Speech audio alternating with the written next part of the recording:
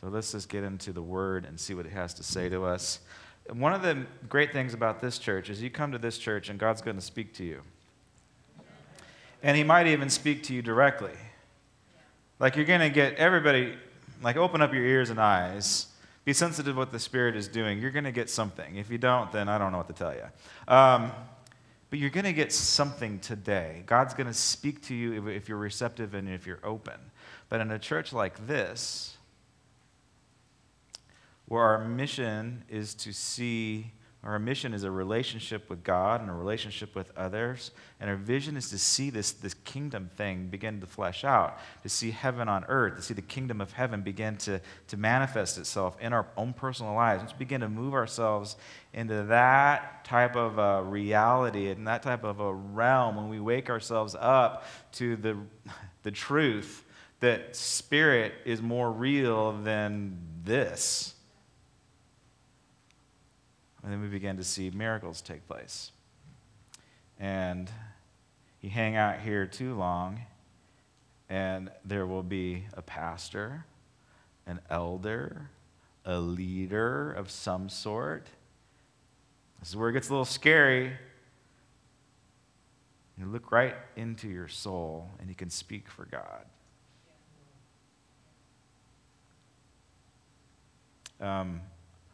I like media, but you can't get that from TV. You can't get that from TV preachers, even though they say that they can, heal you through the screen. I'm not quite sure I'm convinced of that one yet.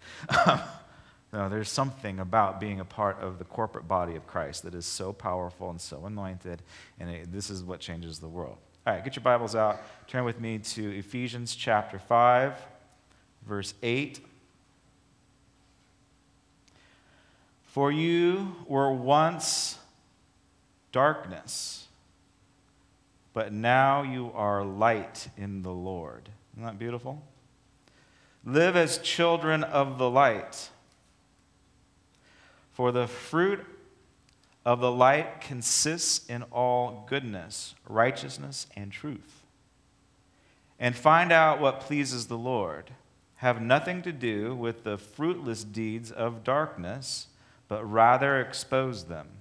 For it is shameful even to mention what is disobedient to do in secret. But everything exposed by the light becomes visible, for it is the light that makes everything visible. And this is why it is said, "Wake up, O sleeper, rise from the dead, and Christ will shine on you." Be careful then how you live, not as unwise, but as wise. Make the most of every opportunity because the days are evil. Therefore, do not be foolish, but understand what the Lord's will is. What I would like for you to underline today in your Bibles, write it down in your notes. Take a picture of it with your phone so that you can remember it later during the week. Is the part right in the middle. Wake up, O sleeper, rise from the dead, and Christ will shine on you. I have this idea that we can come to a saving knowledge of Christ. Like you can actually move yourself into faith. You can say, you know what?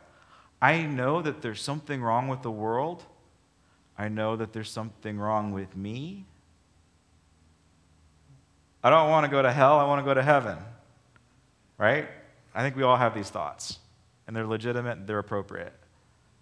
And then you choose salvation by faith. By faith, I choose Christ. And then you're good to go.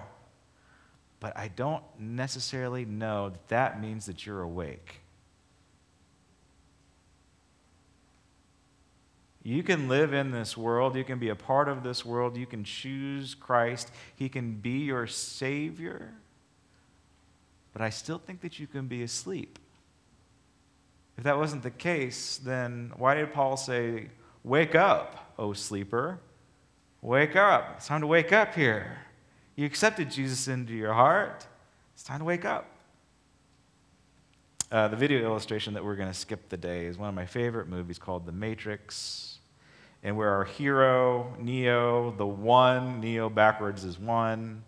It's a blatant ripoff. He's a full-blown Christ type. There's got Jesus all over this movie, and Buddha, and all these other gods too. But it's undeniably a Christ type. He's a Christ type. He's the Savior. He's the one. He's the chosen one. He's been prophesied over, all this kind of stuff. But the thing is about him that looks a lot like us is he's living in a world that's just not quite real. Do you ever feel like you're living in a world that's just not quite real? Like everything around us is just a little bit of a haze. Even though it's tangible, even though you're breathing air, even though there is, you have to pay your taxes, and you have to go to church, something's not right with the world. You know when I see it the most? When I realize that there's something not quite right with this world? Yes, it is when I pay my taxes. But I know there's something not right with this world when I have to bury somebody. That is this, like, whenever I have to go into a hospital and I pray for a dying person, or I see a corpse, and you're looking at the corpse, and it's like, that's just not right. I don't know what it is. I can't explain it. I don't have language for it, but I know that death is not right. I know that I wasn't created for death, and neither were you. Of course, it's inevitable because we live in these tangible bodies, but at the same time, we have been called to life, and we have life in the Spirit. So what I want us to begin to think about is waking up in the Spirit, knowing that you will live forever if Jesus is the Lord of your life. But then the higher calling of just waking up, walking in, stepping into the kingdom of heaven. And this is what our hero Neo did. Like, he knew that there was something wrong with the world. He was working in a cubicle. How many people have to work in a cubicle? I'm sorry. I will pray for you later. I mean, we have to do our jobs, right? We have to go to work. I shouldn't bash cubicles. I mean, cubicles are great. But that routine, that day in, day out thing, which is, we all got to pay our bills. I'm not bashing that at all. You need to go to work. But there's more to life than punching your time clock. There's more to life than getting your bills taken care of. There's more to life than advancing your career. No, that's just the surface. What actually we're doing here is the essence of life. Connecting to God our Father is the essence of life. And our hero is presented with two pills. He knows that something's not right with the world. He's a little bit rebellious, right? A little bit, kicking up against the stuff. He's a computer hacker, right? And the guru or the mystical man comes into his life and says, you need to choose. You're going to choose the red pill or you're going to choose the blue pill. If you stay on the blue pill, you're just going to continue in this state of being a zombie in this life. You're going to go back to your cubicle, you're going to punch your time clock, you're going to eat your noodles, and life was just going to be this kind of dull and boring expression. And you actually see it in the film. It's got a green tint to the whole thing. And the directors did that on purpose to make it feel like it's as dull and grungy and dingy and just icky. And he says, or you could take the red pill. You take this red pill, and I'm going to show you how far down this rabbit hole goes. We're going to move you out of the matrix, and we're going to move you into the kingdom of heaven, where things are real and not fake. So he takes this pill, and then crazy stuff happens. You got to see the movie. I remember when I first saw it, I'm like, oh my gosh, this is amazing. He takes this pill, he wakes up into a completely different reality. So cool. It's as if he woke up from being a slave. He woke up from out of bondage. He actually had a break. He broke out of a system, and he broke out of religion. And we're celebrating Martin Luther. His 500-year anniversary is on the 31st this year. So 500 years ago, on Halloween, they didn't call it Halloween then. It was All Saints' Eve, All Hallows' Eve. He not only made a decision, he decided, I'm going to break out of this system, this religious pollution, this ickiness that I feel. I know that the world's not right. I know that I'm not right. And he nails 95 arguments against religion on a church door. And that might seem kind of silly, but we would not be sitting here if it wasn't for that day.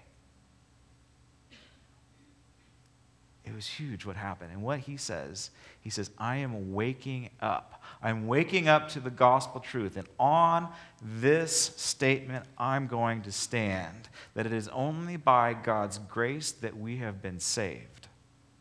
It's nothing that we do in the natural. It's nothing that we do to earn God's love. We can't buy our way into heaven. We can't attend our way into heaven. No, this is a lifestyle, and Luther woke up to it. And this is how he did it, I believe. He came up with 5, they call them solas. They call them 5 only ways. Do you need to wake up? And then maybe you got saved a long time ago. Maybe you grew up in the church, but you're just feeling like you're asleep. You're just feeling like you're going through the emotions. How many of you here last week and you met our evangelist? Don't you want to be like him? An average guy. A finance guy sells everything and serves Jesus. Who does that these days? He had no grit. He didn't grow up in church. And what they're doing in Los Angeles right now is absolutely incredible. So if you don't know what I'm talking about, get last week's sermon. You got to watch it. So how do you get from complacency to waking up? See, Luther was a little bit complacent. He was definitely fearful. He was definitely stressed out. He definitely was beating himself up and guilty and full of shame. And he wakes up. And his first thing that really woke him up, write this down. There's going to be 5. If I have time, I'm going to add my own. I'm going to add a 6th because I'm not Lutheran. I'm charismatic. The first is sola scriptura, solely by grace, solely by Scripture. Scripture alone, basically, is how it translates. Scripture alone, God's Word. Luther, knew the Bible. He had his PhD in theology. He probably could quote most of it. Yet he did not understand what the gospel message of Jesus was. Isn't that a crazy thought to think about? That you can know the Word of God so intellectually, but you cannot necessarily know it within your heart. And then one day he's just reading Scripture. Maybe you've had this experience where you've read a Scripture over and over and over again. Maybe it's become too familiar, and familiarity breeds contempt. It has no meaning to you. And then 10 years later, you read the same Scripture, and something just pops up inside of it, and you're like, oh my gosh, I've never seen the Word of God this way. And this is what happens with Luther. He realized, oh my gosh, we're saved by grace alone. All this work stuff is garbage. I thought I was a righteous guy. My righteousness, he's got all kinds of colorful words about righteousness, self-righteousness. So does Paul. I encourage you to read your Bibles. Read it in the Greek. Read Paul's language in the Greek about righteousness. You go, oh, you can't say that.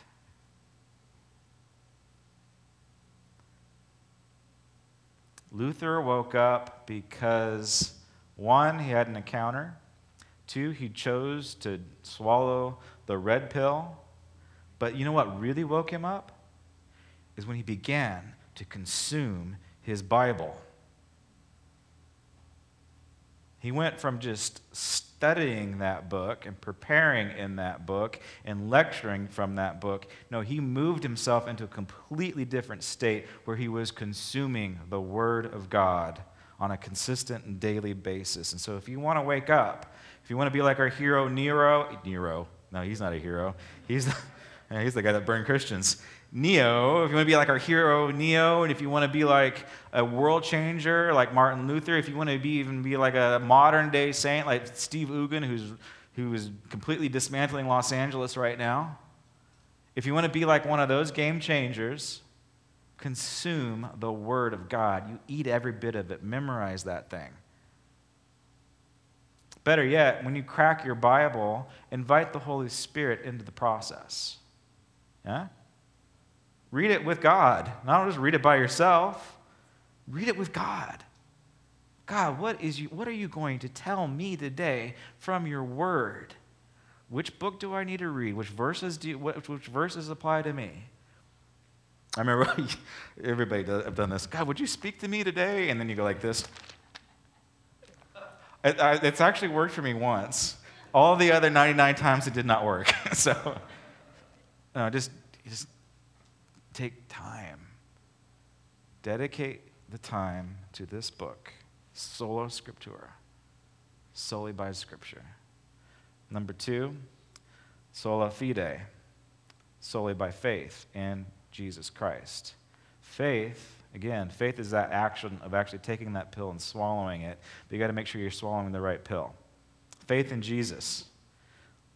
Again, you can have faith in a lot of things. You can have faith in yourself, you can have faith in Buddha, you can have faith in secular humanism. There's a lot of things that you can have faith in. But if you want to wake up, you need to have faith in Christ alone. It's one choice. But then it begins to become a gift. We begin to get into this gift of faith. What is that gift of faith, Pastor Josh? The gift of faith will change your life. The gift of faith will get you beyond a devastation that says, somebody broke in, violated everything, stole all my food, stole all my money, vandalized my place. The gift of faith will say, you can get through this. I'm going to give you faith to go on to the next level. This problem, this issue, you will have faith to overcome it.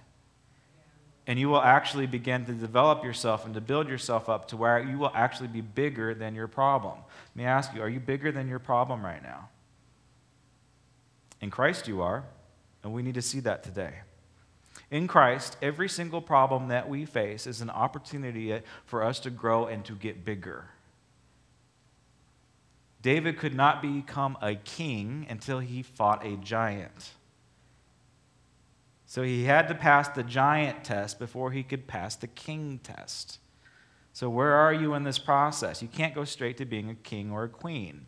You have to fight a giant first. And sometimes before you fight a giant, you have to fight your own brothers and sisters. So where are you in this process? Are you stuck just at your brothers and sisters who are giving you some negative feedback? And you need to say, oh, I'm bigger than them. I'm not a grasshopper. I'm a giant killer. So let's just go on. Let's just skip this process and let's go on to the giant. And then you need to see the giant. Say, oh, no, I'm no longer a giant. I'm a king and a queen. That's my identity in Christ, right? So, solely by faith. Number 3, sola gratia. This is actually the linchpin of the whole thing. Solely by grace that we have been saved. It is grace alone. We can't do a thing. Crazy grace.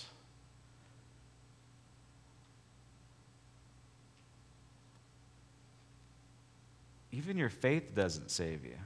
It is your faith in Jesus that activates it. The Bible says it is by grace that we have been saved through faith in Jesus. Did you see that whole thing? It is by grace that we have been saved through faith in Jesus. So it's not even our own will and our own action that saves us. It's God's grace that saves us because he's the one that paid all the prices. I've got to spend more time on that. That's another whole sermon. Solely by Christ. This is the hard part. Christ alone in our life. This is number 4. Christ alone must be our Lord, our shepherd, our healer, and our king, is what Luther would say. That means that you're not... Our friend Steve Ugan says, you're not the leader of your own life anymore. You submit yourself to Christ, he's the leader of your life. You're not. You can't call the shots anymore. You have to allow him to call the shots. Isn't that weird to think about? We don't like that because we don't like anybody telling us what to do. I want to encourage you today, if you want to wake up, allow Jesus to tell you what to do. His ideas are better than your ideas. His ways are better than your ways. He can prepare you into the kingdom a lot faster than your will can propel yourself into the kingdom. Allow him. Submit to Jesus. It's actually a better deal. There's more encouragement, there's more power, there's more healing, there's more freedom, there's more fruit when we allow Jesus to be our king, solely by Jesus. And then the last one's really cool too, which is not a whole lot of coverage on this one, but it is solely, our main identity is only in to give God glory. So why are you here? What's your purpose? What's your identity? Is it that so God can bless you? Of course God wants to bless you. He's looking for all kinds of reasons and excuses to bless you. He's waiting to bless you. He's so excited to bless you. But your purpose in this life is to give God glory. That messes with you, doesn't it? Wait a minute. I thought my purpose in my life was to, I don't know, what do you want to do? Be a rock star, white picket fence, retirement. Well, I don't know. What's your purpose? Do you even know what your purpose is? The Word of God says your purpose, your sole purpose, is to give God glory. Augustine says, it is the glory of God that man is fully alive. Do you see where it crosses paths right there? It is for the glory of God that man is fully alive. So how do you live your life where you're actually giving glory to God? You need to be living it. You need to live life as in the full. You need to be happy. You need to be full of joy. You need to have the best outlook on life for yourself and for everybody around you. You give God glory when you overcome those obstacles in life. What's the obstacle right now? What is bigger than you right now? Is it your financial situation? Is it a relationship issue? Is it a marital issue? Is it a direction issue? Is it physical? All right. You all know that I went through 4 surgeries in 2 years. It was not fun. This is the crazy part. We're praying for people as I'm going through this difficulty in like this area. As I'm going through this difficulty, people around me are getting healed physically, radically. I'm actually praying for people that are getting healed for what I have. That's not fair, right? Do you see how frustrating that is? And so I go into this process of like, I don't want to do another surgery. God, just heal me instead. Have you ever done this one? Why am I going through this, God? Why would you allow this to happen, God? I know you're asking these questions. You probably asked these questions this week. Hello, Jesus. What do you think?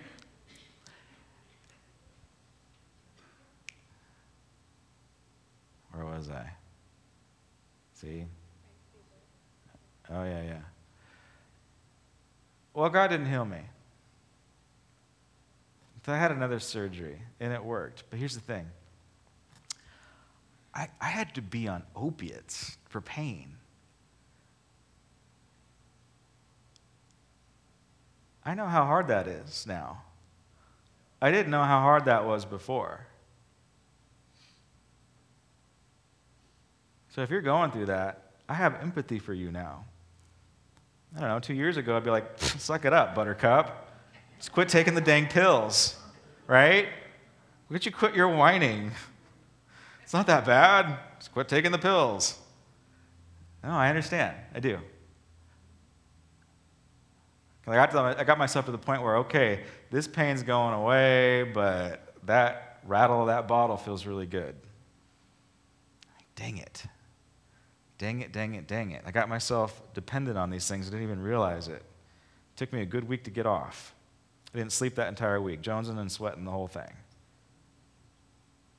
I'm telling you today, you can get off those opiates. It's hard. You're going to fail. It's not going to be easy. You're not going to want to.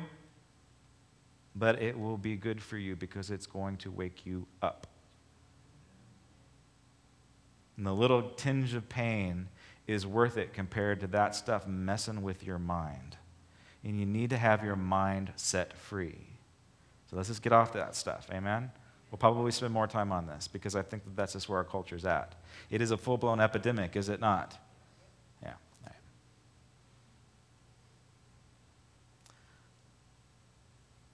What do you need to wake up from in your life today?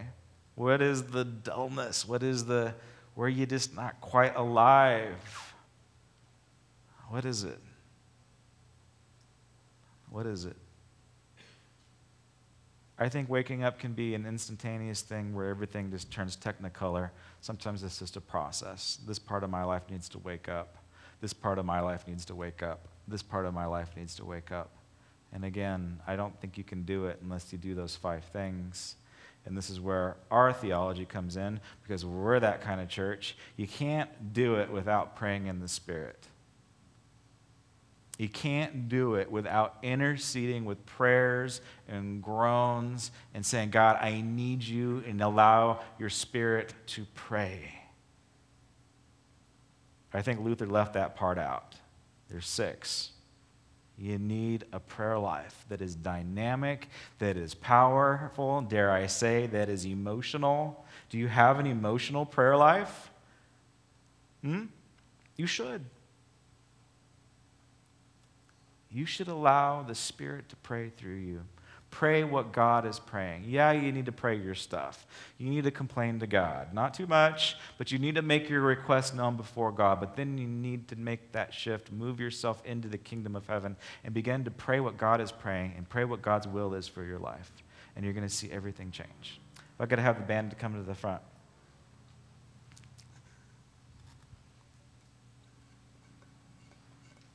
You guys okay? Yeah. Yes.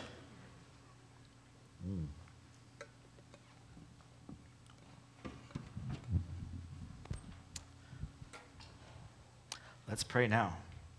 And then I'm going to open up, and Marina's going to close in prayer. If you have not woken up to the gospel message of grace, if you have not been saved, now's a good time to do that. If you just need to wake up, if your spirit needs to wake up, if you feel like, yeah, I made that decision, but I still feel like I'm living in a world that's not real, I want to encourage you to, right now as we pray, just to press on into God's presence, press on into prayer. If you need somebody to speak directly into you, our elders and our pastors and our prayer partners, we're going to be back here on the side. This is what you get at this church. You get one-on-one attention. You get contact. You get somebody that loves you, that will pray for you. That's what you get at this church. I want to encourage you to do it. All right, one more quick story. We pray for the sick almost every Sunday in this church, and there was a season where nobody was getting healed. They were coughing on me. They were getting me sick. Like, this is terrible. I didn't sign up for this. And then I went to another church. I went to a healing conference because, I'm not going to push into this. I'm going to figure this stuff out. Went to this healing conference, going through the material. I'm like, oh my gosh, this is all John Wimber stuff. I've taught this course. I know all this stuff intellectually. And then I realized that the only difference, this is my take home from the whole thing, the only difference is there's a group of strangers that don't know me from Adam, and they love me. And they're a little weird, but that's okay because it doesn't matter because they love me. And then we begin to see healing breaking out in our church again. So it's just a matter of, frankly, it's just a matter of the heart. So Heavenly Father, right now, I just pray that your Spirit comes. I pray that it just brings a healing balm into our midst. God, we just ask that this church continue just to be activated in the gifts of the Spirit. All of them are for today. Healing, prophecy, words of knowledge, angelic tongues, teaching, all of these gifts, hospitality. God, we need to be activated in all of the gifts. God, I pray that our lifestyle will be an evangelistic expression for your glory, God, that we do things for you and not for us. God, I pray right now that you just break off this self-centered righteousness that we think that we have, that God owes us something.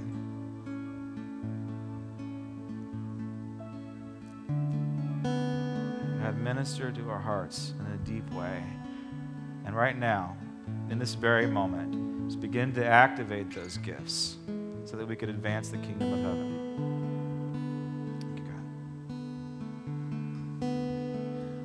Let's keep our eyes closed and just put your hand on your heart. We're going to talk to our bodies today. And you can repeat after me. We'll do it together. We're going to activate. Say, heart, wake up, arise. Jesus, shine your light on me. Wake me up. I want the real thing.